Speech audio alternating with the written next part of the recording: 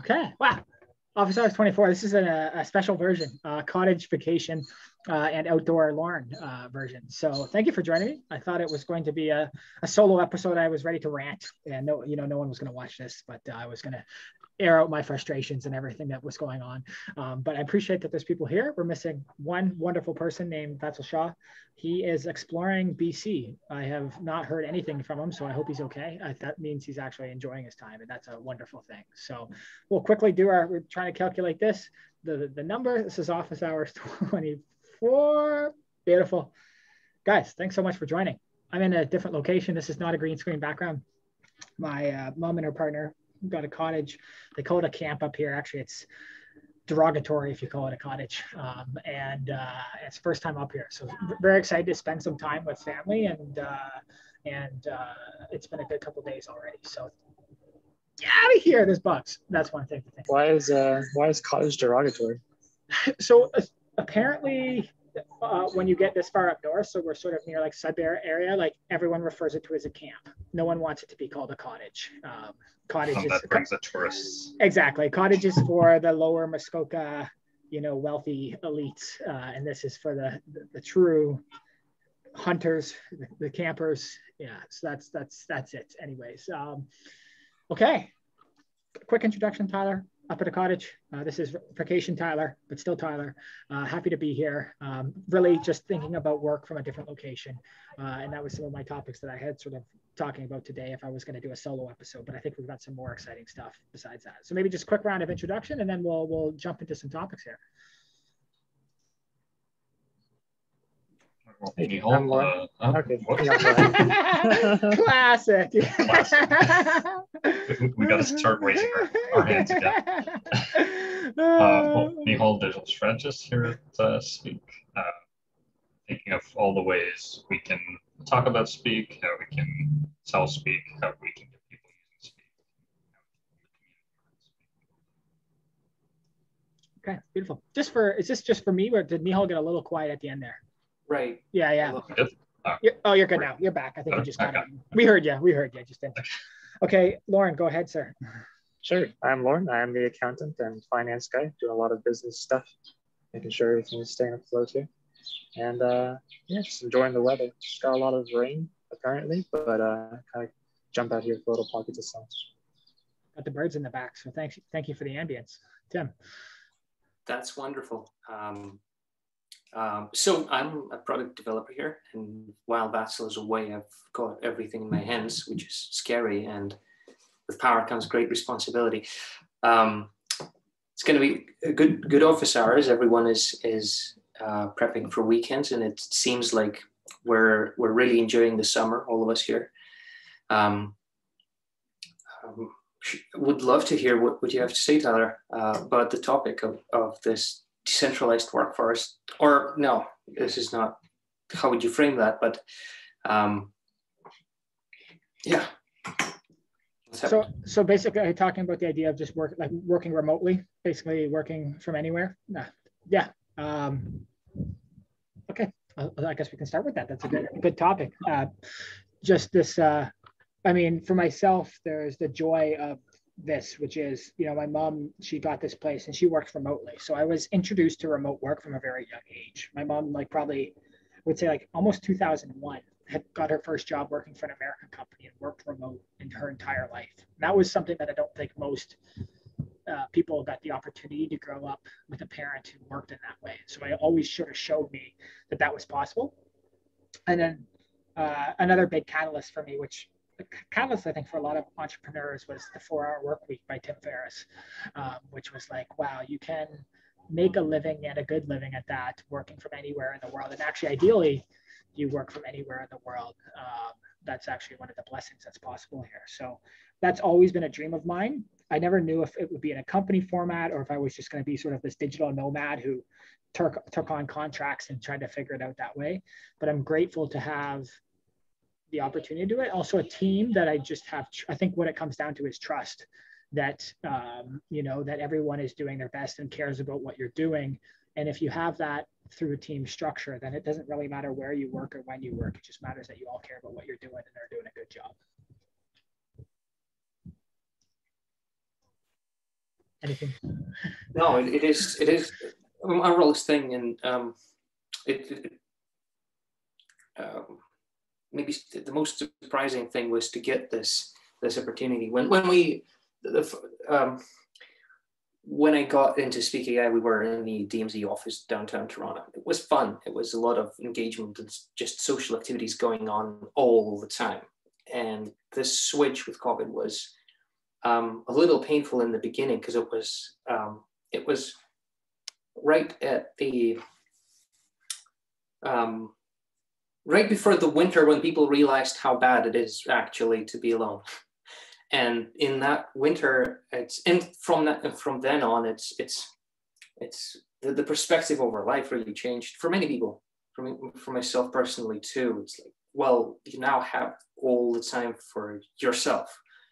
You now don't have to conform to essentially the social activities themselves, for example, that really do take time. And it's interesting to see how people got better. Just friends and family and everyone around you. People are calmer. I'm seeing that some of us just have less stress, and it's just so good to have less stressed people around you, and just surrounding you. Such a more, calm environment. It's different though. Like Lauren and I, we work together. I'm trying to think how long, Lauren, at least a year in person, almost every day. And, I really do miss that. I miss the energy of being together in person. It makes a big difference. I don't know, Lauren, if anything you have to say. So I unmute. I miss just coming into Innovation Works and obviously seeing you and Vatsal and everyone, but just also just anyone in that office space that we shared. Yeah, especially Innovation Works. It was really awesome working there. Just even when you're on your lunch break, you just go and wander around the building. And just so many nice, helpful people around there. So I was really excited about DMZ too. I was only there for like 1 or 2 trips, I think, but so many nice people. It's such a, it's kind of like the same energy you get when you go to like the gym. Like you can work out at home, but I feel like if you're not really working out at the gym, like around other people, working out, improving themselves, is kind of not as helpful. You kind of need to have the beehive buzzing in order for you to really get into a good work state. Yeah, and I mean the innovation was one big part of that, and had these amazing, like I would say, it was like this lifeblood of like energy and empathy and compassion and care for the world and sustainability. And then there was the DMZ, which was like high pace startups accelerating quickly, learning quickly, sharing what they're doing.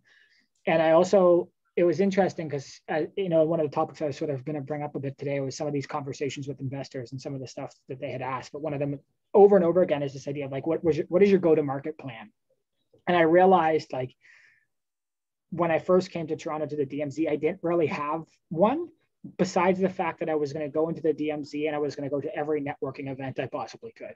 And because that's how I had made everything, like that's how I had gotten through everything in life already. It's just like show up, bring yourself, bring your energy, be curious, ask questions, and just thrive and be in the same space as amazing, intelligent people. And life just seems to like project you forward. And so that part I do have this sort of longing for and miss. And I hope that that's why I'm still I'm not in Toronto right now, but I have this hope for Toronto, is that I still think, although people love this remote structure, and I do agree with the peacefulness, like I had my first post-pandemic in-person business meeting the other day. And for I had to drive like 25 minutes and I had to park, and then I couldn't find the office building entrance. I was like, this is bullshit. Why? I never want to do this again. But then got into the room and there's 2 people there who are awesome people. And we got to actually sit and look at each other, and we were in the office, and it was like an amazing conversation. And, I just felt by getting together in person, that creates momentum and connection.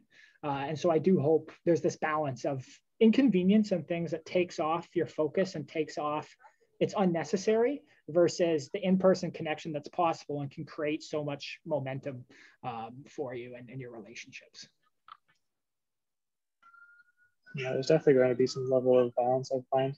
Maybe it's not going to be like the regular Monday to Friday, 9 to 5 kind of thing, but I think a lot of people are doing like 1, 2, 3 days in the office out of the week.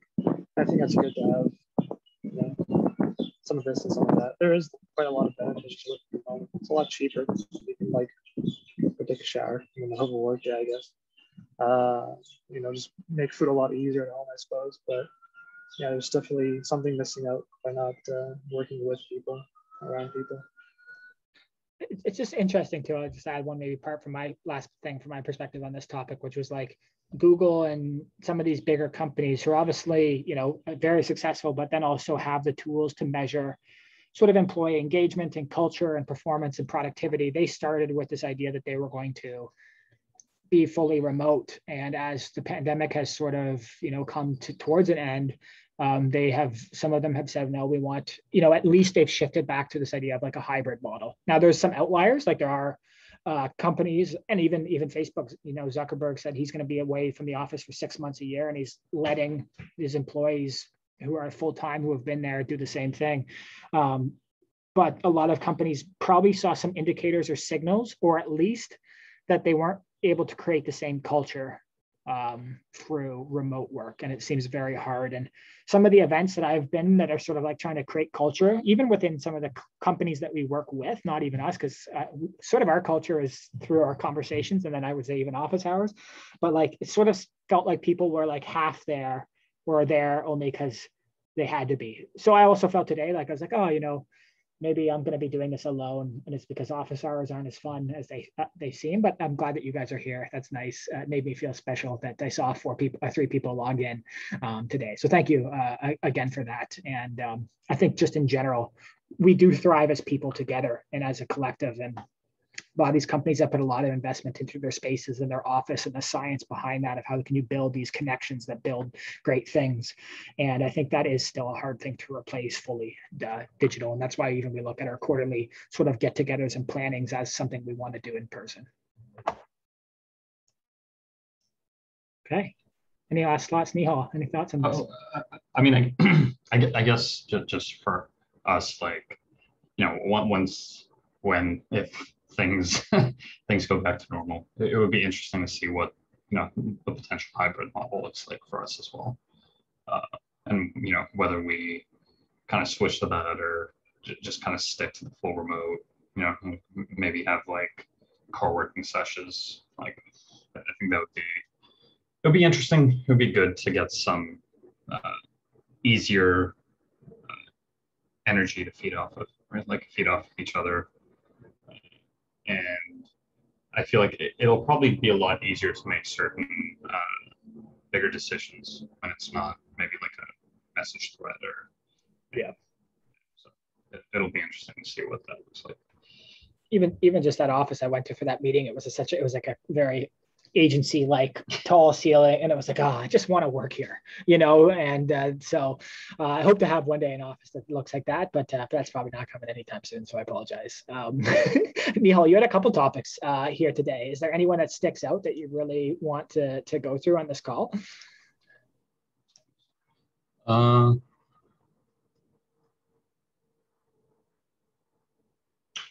Maybe we can go with number, like the third one. So how can non-technical team members best contribute to product development? And this was just something I've been thinking about, you know, reading different founder stories, different startup stories, when they're a small team, and where exactly how things might be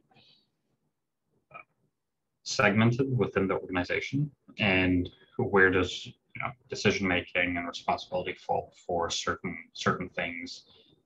And I guess I was just wondering, in our case, you know, we do have certain feedback loops and you know, feature requests that we can put in to try help shape the product.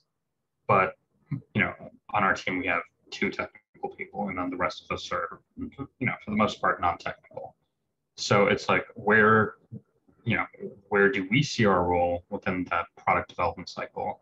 And maybe even, you know, if Tim has a viewpoint on this, where engineering sees the fit of, you know, marketing or, you know, just general sales, and admin side, how does that fit into the whole product ecosystem?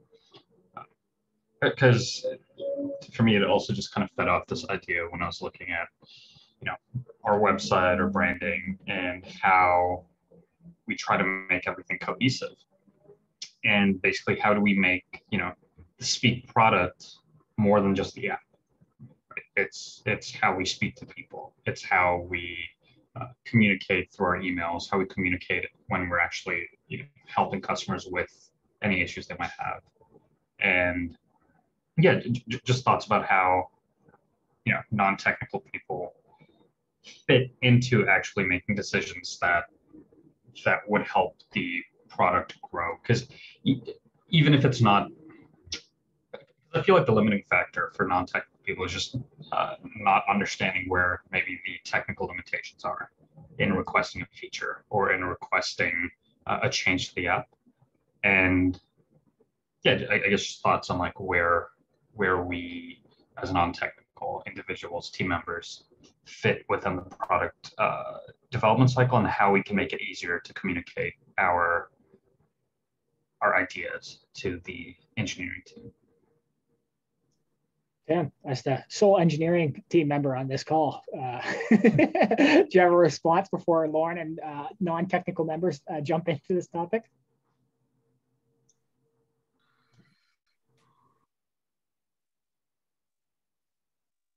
It's a valid issue.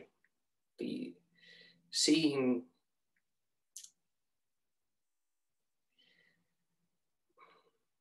small organizations, but it doesn't have to be small. Any agile organization is having to deal with this, is having to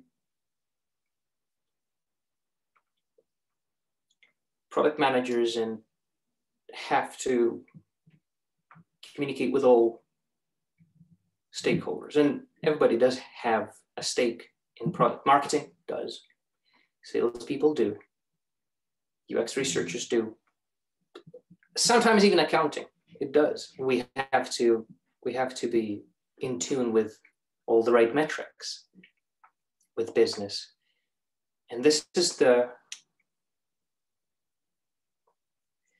equilibrium is actually quite hard to get to, because you can imagine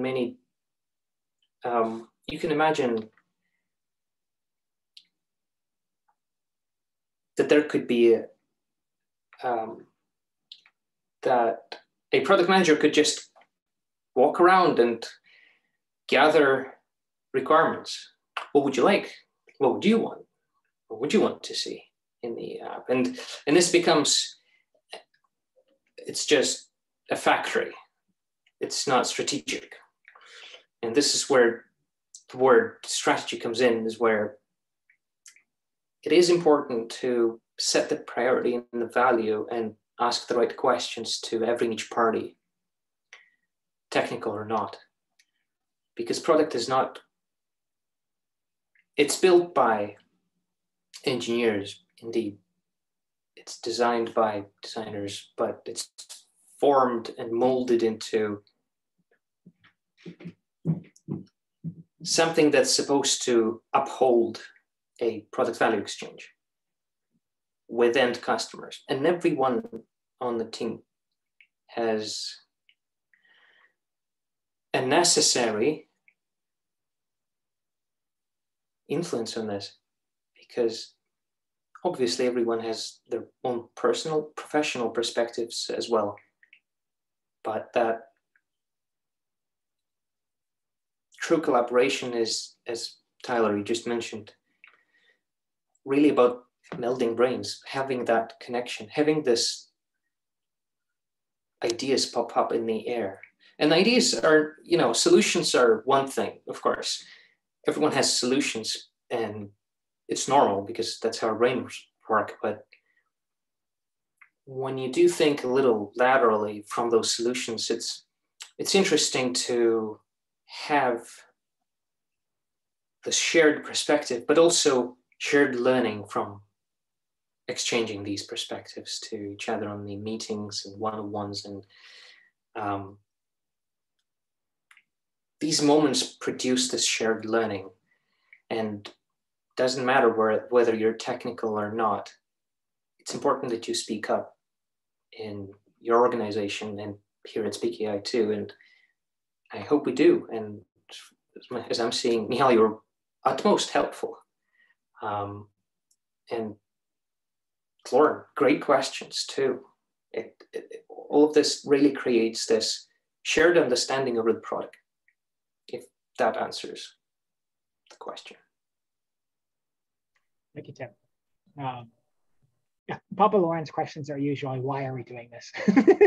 Which are always great qualifiers of anything. And I think there's a couple things that stick out for me here, which is, Nihal talks about, this idea of like sort of being non-technical, but I mean, Nihal, you're a talented technical marketer from even like an SEO perspective, or how you can filter through data to reveal insights that are actually really valuable for product development and understanding what we should be prioritizing. And that's something that, I mean, I'm sure Tim and Vatsal could figure out, but it's not their specialty. And, so there's a huge value add to anyone who can play a role in that and then bring that knowledge or sort of take all that data and actually present something useful out of it. And I would say even some of the work that you've done, which we talked about in the last call, which is like build something like the alternatives page and then start to source queries about what's not working for competitors or alternatives, helps us then figure out where we can differentiate. And,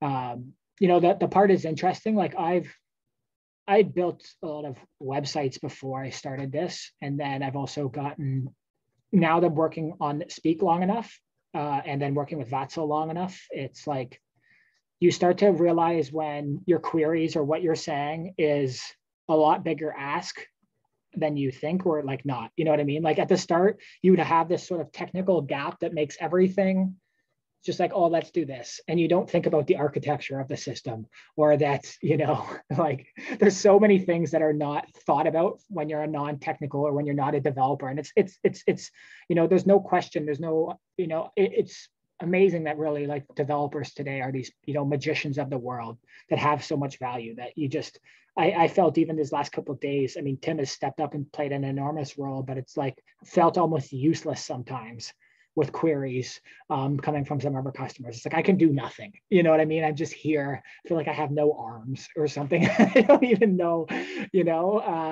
and so I like the way that Vatsal approaches it, which is this idea of like, let's take our 5 ideas and throw them and we'll put them into our list of what we want to build, and we'll filter through and we'll agree on those. Now, what's interesting is I think that in the end, Vatsal and Timothy have the most say in some regards, which is if they don't want to build it, then it's not going to get built, and then there's the other thing to consider, which is there's the original vision that you have for what you want to build. So also, if we're filtering things in that are coming from customers, do we choose to build those because our customers are saying them?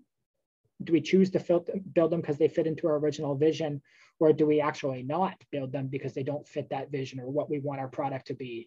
And I think that's something that we keep bumping up into, which is like, the other day I had a conversation with a lawyer and he's like, can it do this and this and that? And if so, it can do X, Y, blah. And it's like, all of those things could happen, but do you choose to do that? Or do you, is that really the market that we want to work? Is that really the ideal customer?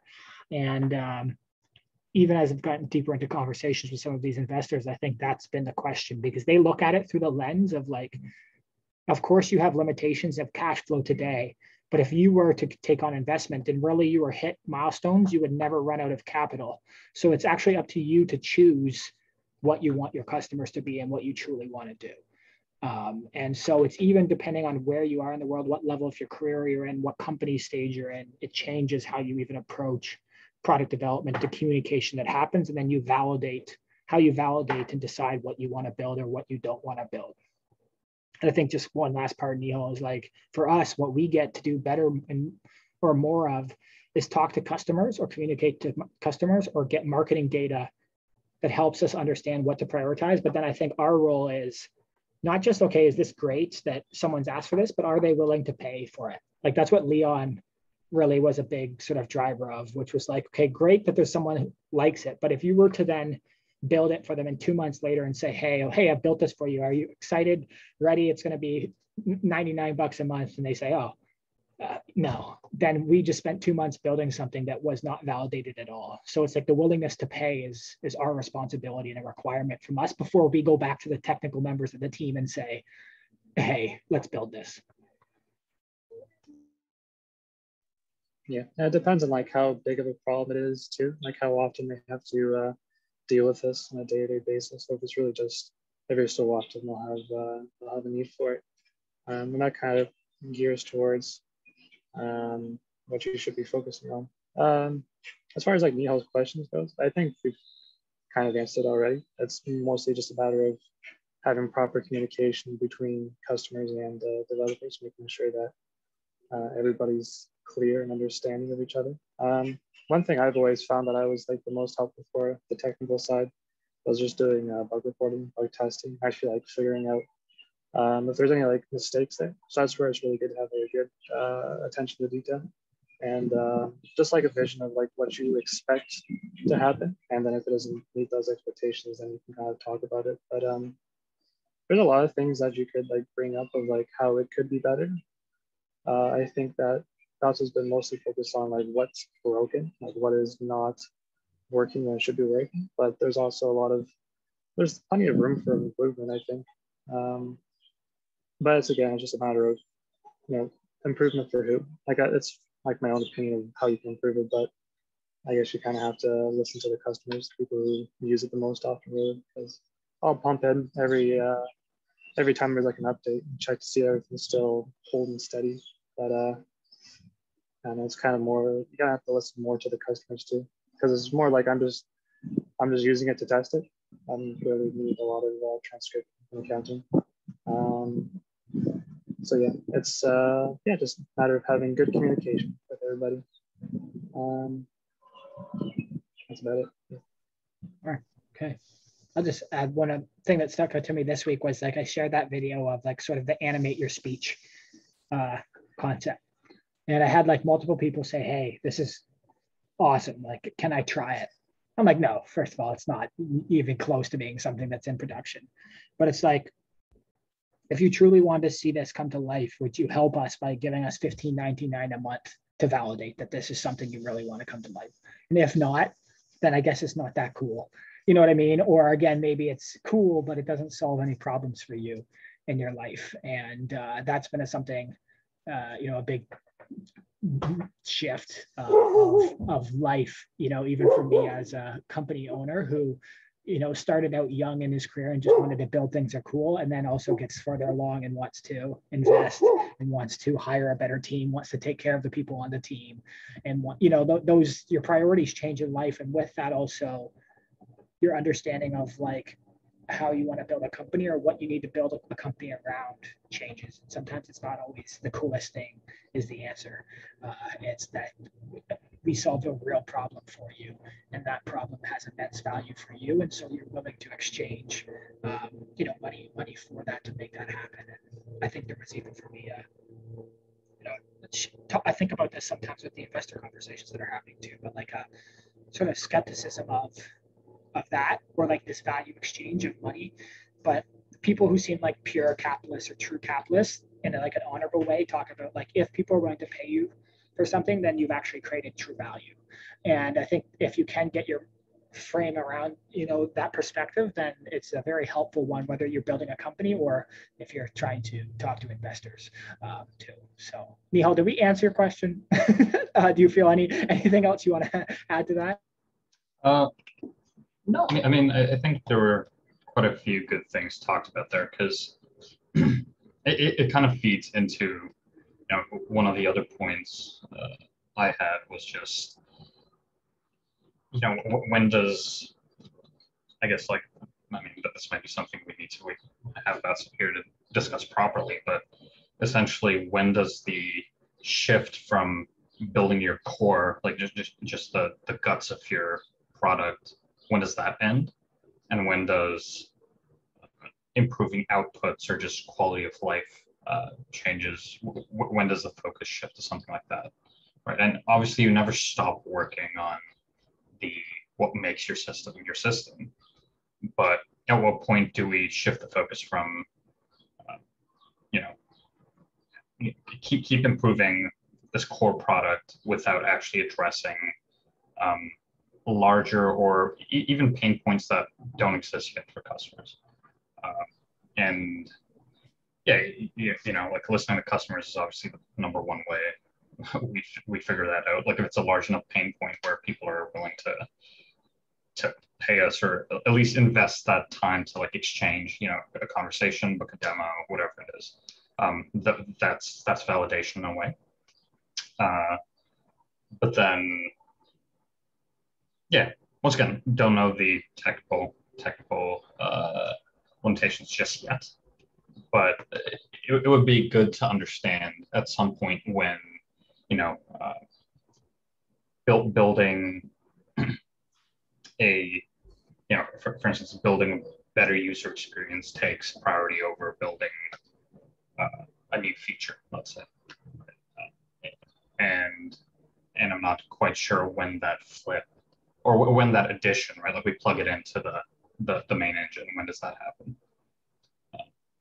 Very interesting question, but I would also argue that you asked too. The last one, when are we going to prioritize feature over a piece of UX, is one question. The other is the very first one. Are we building the core product, or are we iterating on something that exists? Well, it's the very same thing. I would argue that. I'd argue that you're always trying to build core product because that's what's so like that's. There's nothing to choose from. You're either building the right thing or the wrong thing, but you do not know. Subjectively, it's the right thing.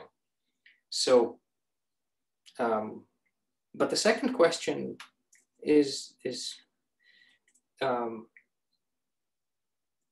as technical, wouldn't it be?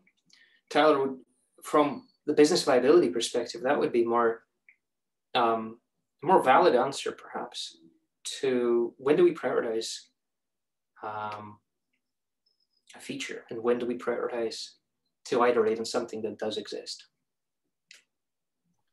Yeah, I think you know, to me, there's always this idea of like we've talked about it a lot lately, which is like acquisition, activation, and then retention, right? And you know, say there's like when I look at, okay, maybe we don't build any more onto the core functionality of the system, but you build something like, and again, a little too late, but like a Zoom marketplace integration, which then allows people to sync our system with Zoom and opens up a whole new customer channel.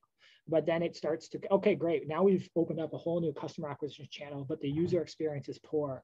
So we're just churning out users and it's actually unprofitable at that point, or it's creating such a bad reputation of our company that, you know, okay, let's stop building another integration or another addition. And we really need to focus on like what are causing the problems here right now that are making all these customers who are signing up with hope and optimism just to leave immediately because the user experience isn't good enough, or the transcript isn't good enough, or the insights are useless, or, you know, whatever that piece is. And I think our team is good at realizing in the moment. I don't think we're maybe as good at predicting yet, but I also don't think in the stage that we're at, it's very easy to predict these kind of things. It's not really like, and just for an example, like that's when I talk about it all the time. Like in a different world, we would have prioritized as soon as Zoom came out and the pandemic started, we probably should have built a Zoom integration. And then we could have had a whole pipeline built off that would have changed our whole product and figured out that user experience in a different way. So like, I think, you know, Nihal, one thing that you've talked about is just like, how can we build little widgets on our site that help with the acquisition part?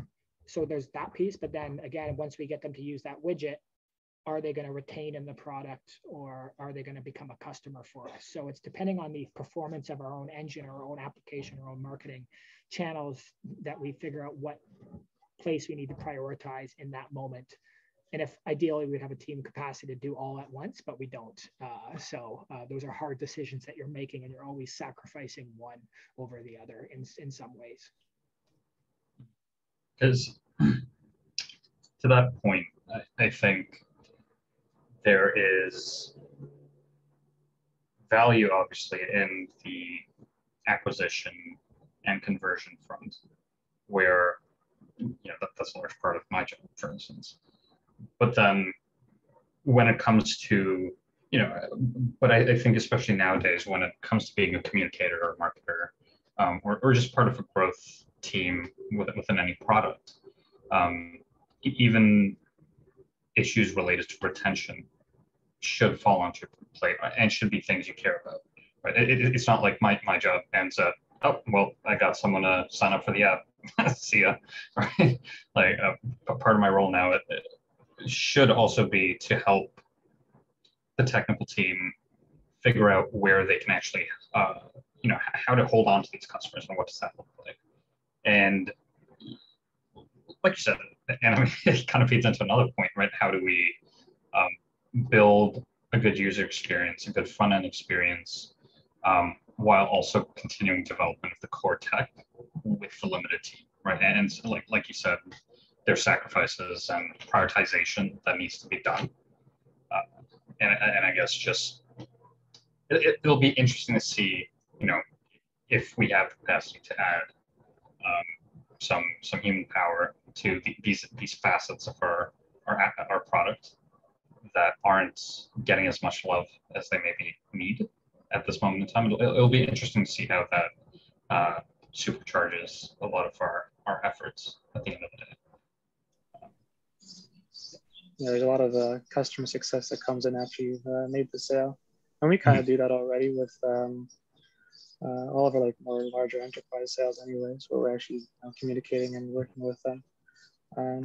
I think just a matter of being successful with customer success is knowing the problem, before you even sell to them. And then once you sold to them, you're checking in to see how is that problem going? Have you solved it?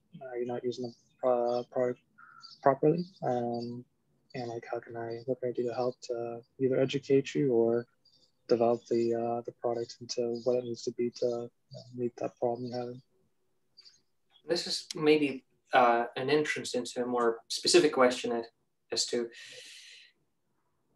you have these KPIs, an objective way to measure the success of a particular, of anything that you've spent time on, really. And then you have other priorities in the world. And it's as to,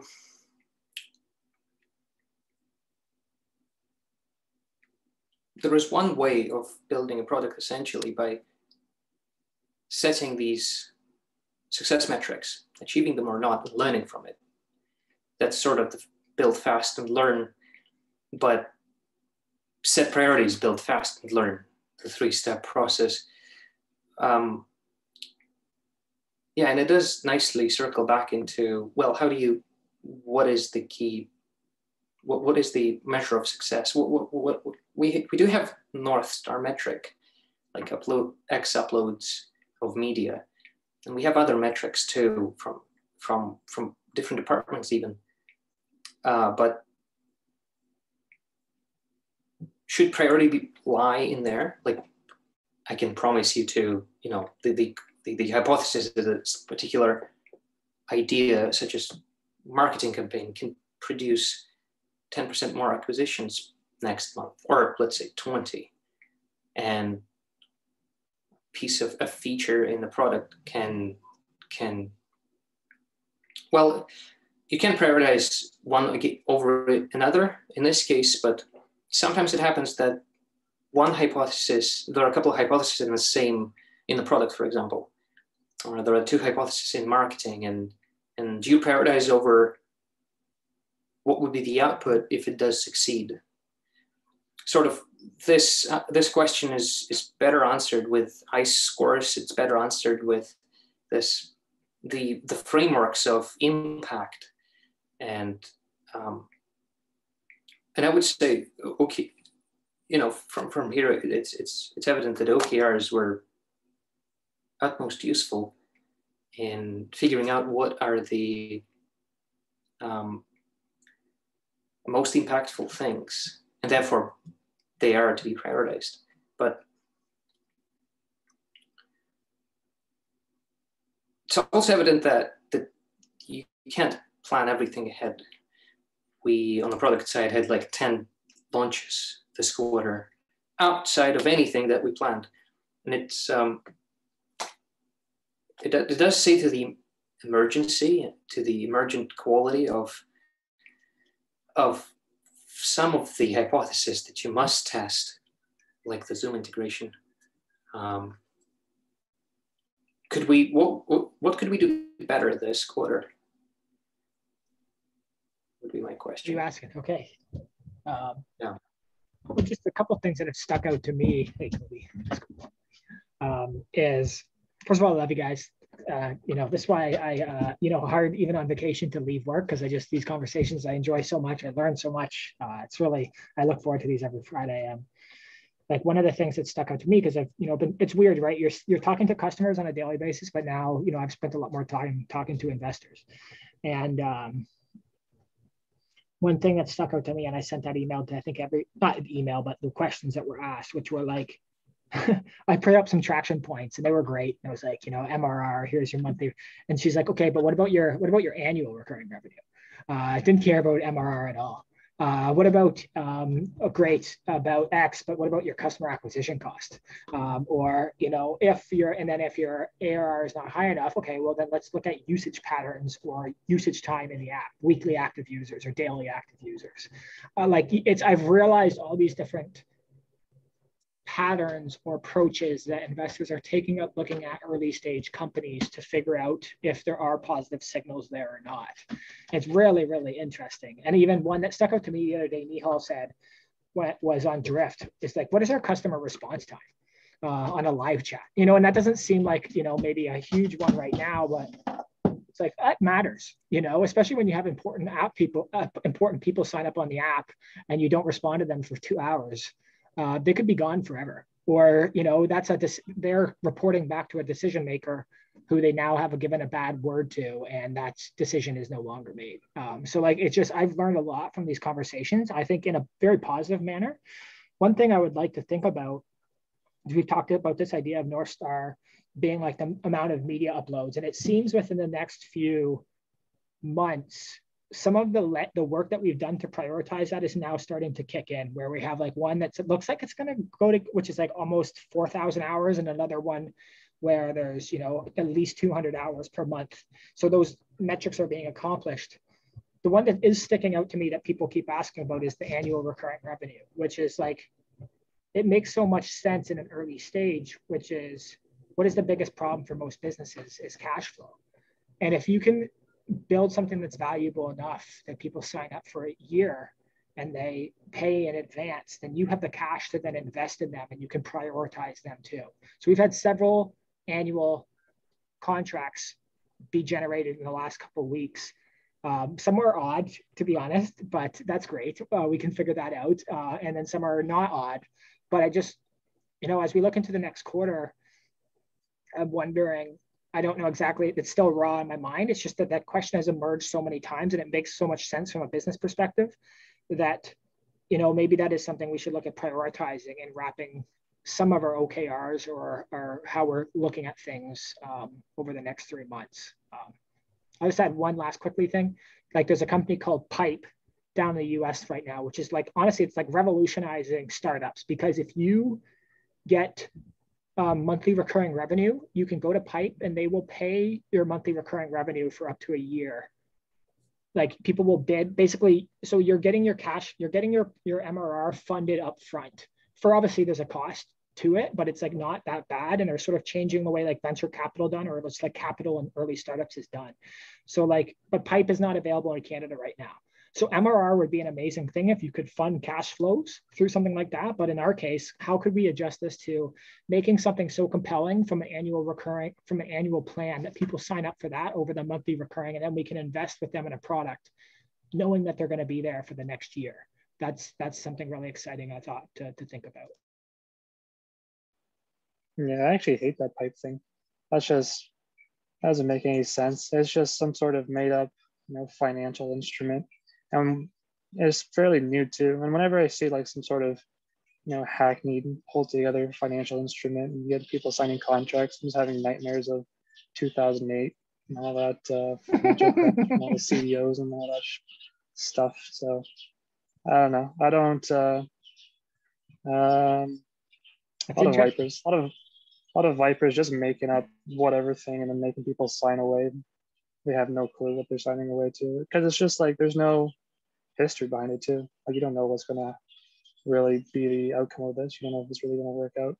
But yeah, if you ever want to sell your soul, just make up random contracts. I'm sure someone will buy it. You know what, Ron, I like hearing the hot take from you. I have not researched it well enough. I just know that it's being, very well adopted, and, it has some big investments.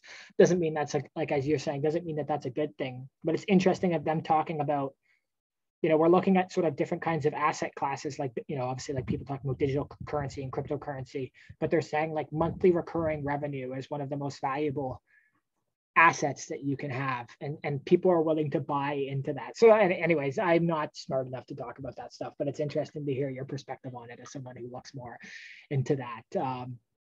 I guess just to help me think through this, and as we are starting to look into prioritization, like one thing that I just noticed, like one of the people who is signing up for the annual recurring plan is like, they wanted the minutes up front, which was interesting, because in the monthly recurring, you are obviously only getting like the 600 per month or whatever. They wanted all the minutes up front. So that was one of the triggers that made them want to sign up.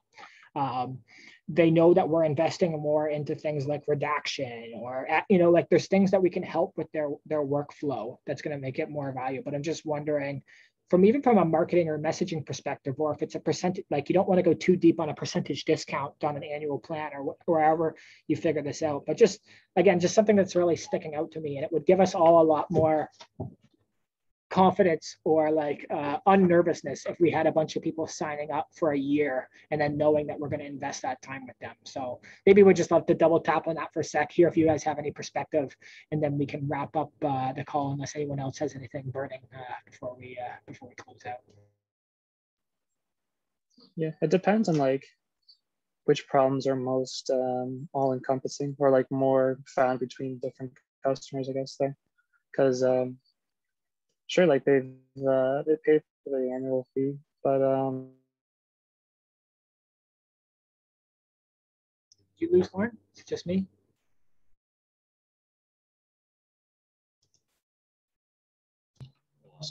Lost Lauren. Oh, it looks like he was about to go into something beautiful too. I thought it was me for a second. I hope he comes back. I feel like any second he's going to come back talking still, or just sitting in silence. He's got a good screenshot of him here, though. He looks handsome, so that helps. Okay, well, I don't know I guess Nihal, do any thoughts on the ARR part as someone who's responsible for marketing and messaging? Hey, Lauren, you're back. I'm sorry, we lost you. We lost you for a minute, buddy. You looked like you were going into something important. Okay, where did I cut off at? All encompassing. Oh, okay. That was like the very beginning. Yeah, I figured. Yeah, I think it's just a matter of looking at which problems that are one that we're able to do with our skill set, that we're willing to do, that we enjoy ourselves, and whether or not that's top priority for multiple people that are willing to pay, especially when it comes to like annual too, because they're kind of in it for the long haul, I suppose. Yeah, that's true. It's not fun to have a customer. I mean, not that you don't like your customers, but from an agency perspective, I have had difficult relationships in the past. And if you've now just signed up for a year relationship, building things that are actually taking you in a contradictory path of where you would ideally like to end up can be a difficult thing. So there are some considerations of like what happens in that moment where it's like, I want to sign up for an annual license or even a monthly recurring license, but like they're not your ideal customer. Like this is still something I struggle with. It's like, if you see our system as valuable already, and then with some small adjustments, or even if it's valuable enough already, but you don't fit this little percentage of, or this little sort of customer persona that we've, drawn out on a nice piece of paper. Do you say no? Do you say, okay, go ahead, but this product isn't made specifically for you? Do we risk things by doing that? And then again, I guess the same idea from a monthly perspective, or then also from that year perspective, where someone signs up for a year and it's like our product isn't going in a direction that you believe it is. I guess just some things to consider. Neil, any thoughts? We looked a little bit at AppSumo about the deals that they're doing. Like, not that we know that that's the path that we want to go down to, because there is definitely some things to think about in that regard. But you look at, the why people will, from a relatively, because the other thing is being in a relatively, for example, like we're definitely not a Amazon or like a well-tested, well-battled brand that people know. So there's a risk that people are taking when they sign up for a monthly plan, let alone a yearly plan. So how do you de-risk that? Yeah, that's something that I also think about too. How do they even know if you're a startup that you're going to be around in a year to service the needs that they have? I feel like to a degree, something like that comes down to customer experience. So customer service plus how we focus our messaging around what it is we do, how these funds work. Like, if someone gives us $1,000 a year, do we, turn that into a community building aspect where it's like they become more than just a customer, right? Now you are, we build a community around like 10,000 early adopters, so to speak, right? And does that become a special program where, the first 10,000 people sign up for an annual subscription, whether that's personal or business subscription, are you now basically a lifetime member of the speaker? Like, from now till the end of time, you can use our system to transcribe media, right? And I think it allows us to think of innovative ways to bulk up that ARR, because clearly that's what investors care about, versus the MRR, because I guess the MRR is a bit too variable for their liking, while the ARR gives us a more solid idea of where our cash flow sits, at least for that year. And yeah, it would be interesting to reframe, our model, like I guess how we market, how we talk about our product around yearly plans, and maybe there's a way we make our yearly subscriptions more valuable. Maybe there's value adds we can put on there. You get to be part of the roadmap. You get to build out this product with us, right? And things that enable us, once again, because now we'll have all this initial cash flow. It lets us almost build a more valid ecosystem for early adopters and users. Because yeah, it's tough, like you said, to put your money behind startups, or put your money behind products that might not seem as battle tested as some of the bigger names. And you see that through review sites, right? More than likely, no one's looking past like review number 3, right? They look at the top 3 and they'll test those top 3 and then they're gone, right? They picked one of those.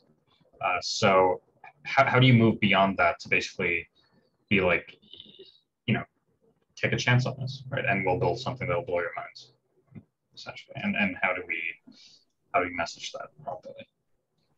And especially in a space that some people are used to paying per minute, Exactly. You know what I mean? On Yeah. Whenever they want, or the opposite of not per minute, it is the same per minute, but like democratize Rev, Happy Scribe, things like that, or at a bigger level, like Amazon speech to text, like these systems where you're literally getting billed by usage, and some of these numbers are very low. So there's also, it comes back to us having to differentiate and understand truly where we're providing value and offering solutions that are different outside of the systems that we're already seeing.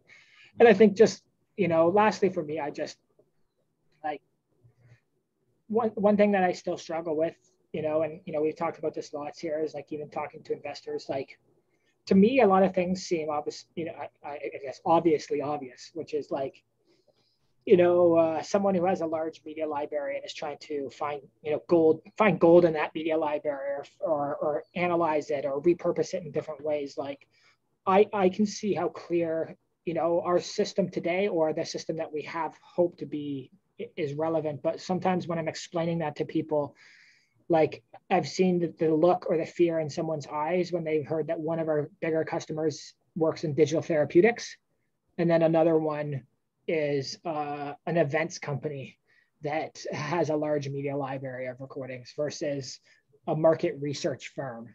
You know what I mean? And I can see the fear, or like I can feel like the, you know, the non-comprehension. And I guess, you know, from an ideal is we can always continue to simplify the messaging to our customers, but then also simplify the messaging to our investors. And just to me, ARR as a metric is sort of an undeniable one. You know what I mean? In a way, it's like, okay, great. I don't fully understand what you guys are doing, but if all these companies are willing to invest in you, even if they seem slightly different or in different industries or use cases, you've obviously figured something out, and something that I don't know. And that's valuable, because investors, one thing I've also understood is they want to learn. There's nothing better in a conversation when they walk away learning a new thing. And if we can present that even, then that's an exciting place to be in as a company. So I have lots more on the lessons that I've learned from talking to investors to date. I don't have time for that. Otherwise, that was my monologue today. That was going to be, that can be left for another time. But I appreciate you guys spending me an hour on a beautiful Friday here after Canada Day. Is there anything else you want to talk about before we close this out? Happy, I guess, weekend. Yeah. Enjoy the outdoors. Yeah. Tim's having a great little holiday here tomorrow. I'm very excited for him. And again, I'm just very thankful. I'm thankful that you guys came and spent some time with me here for this. That means a lot.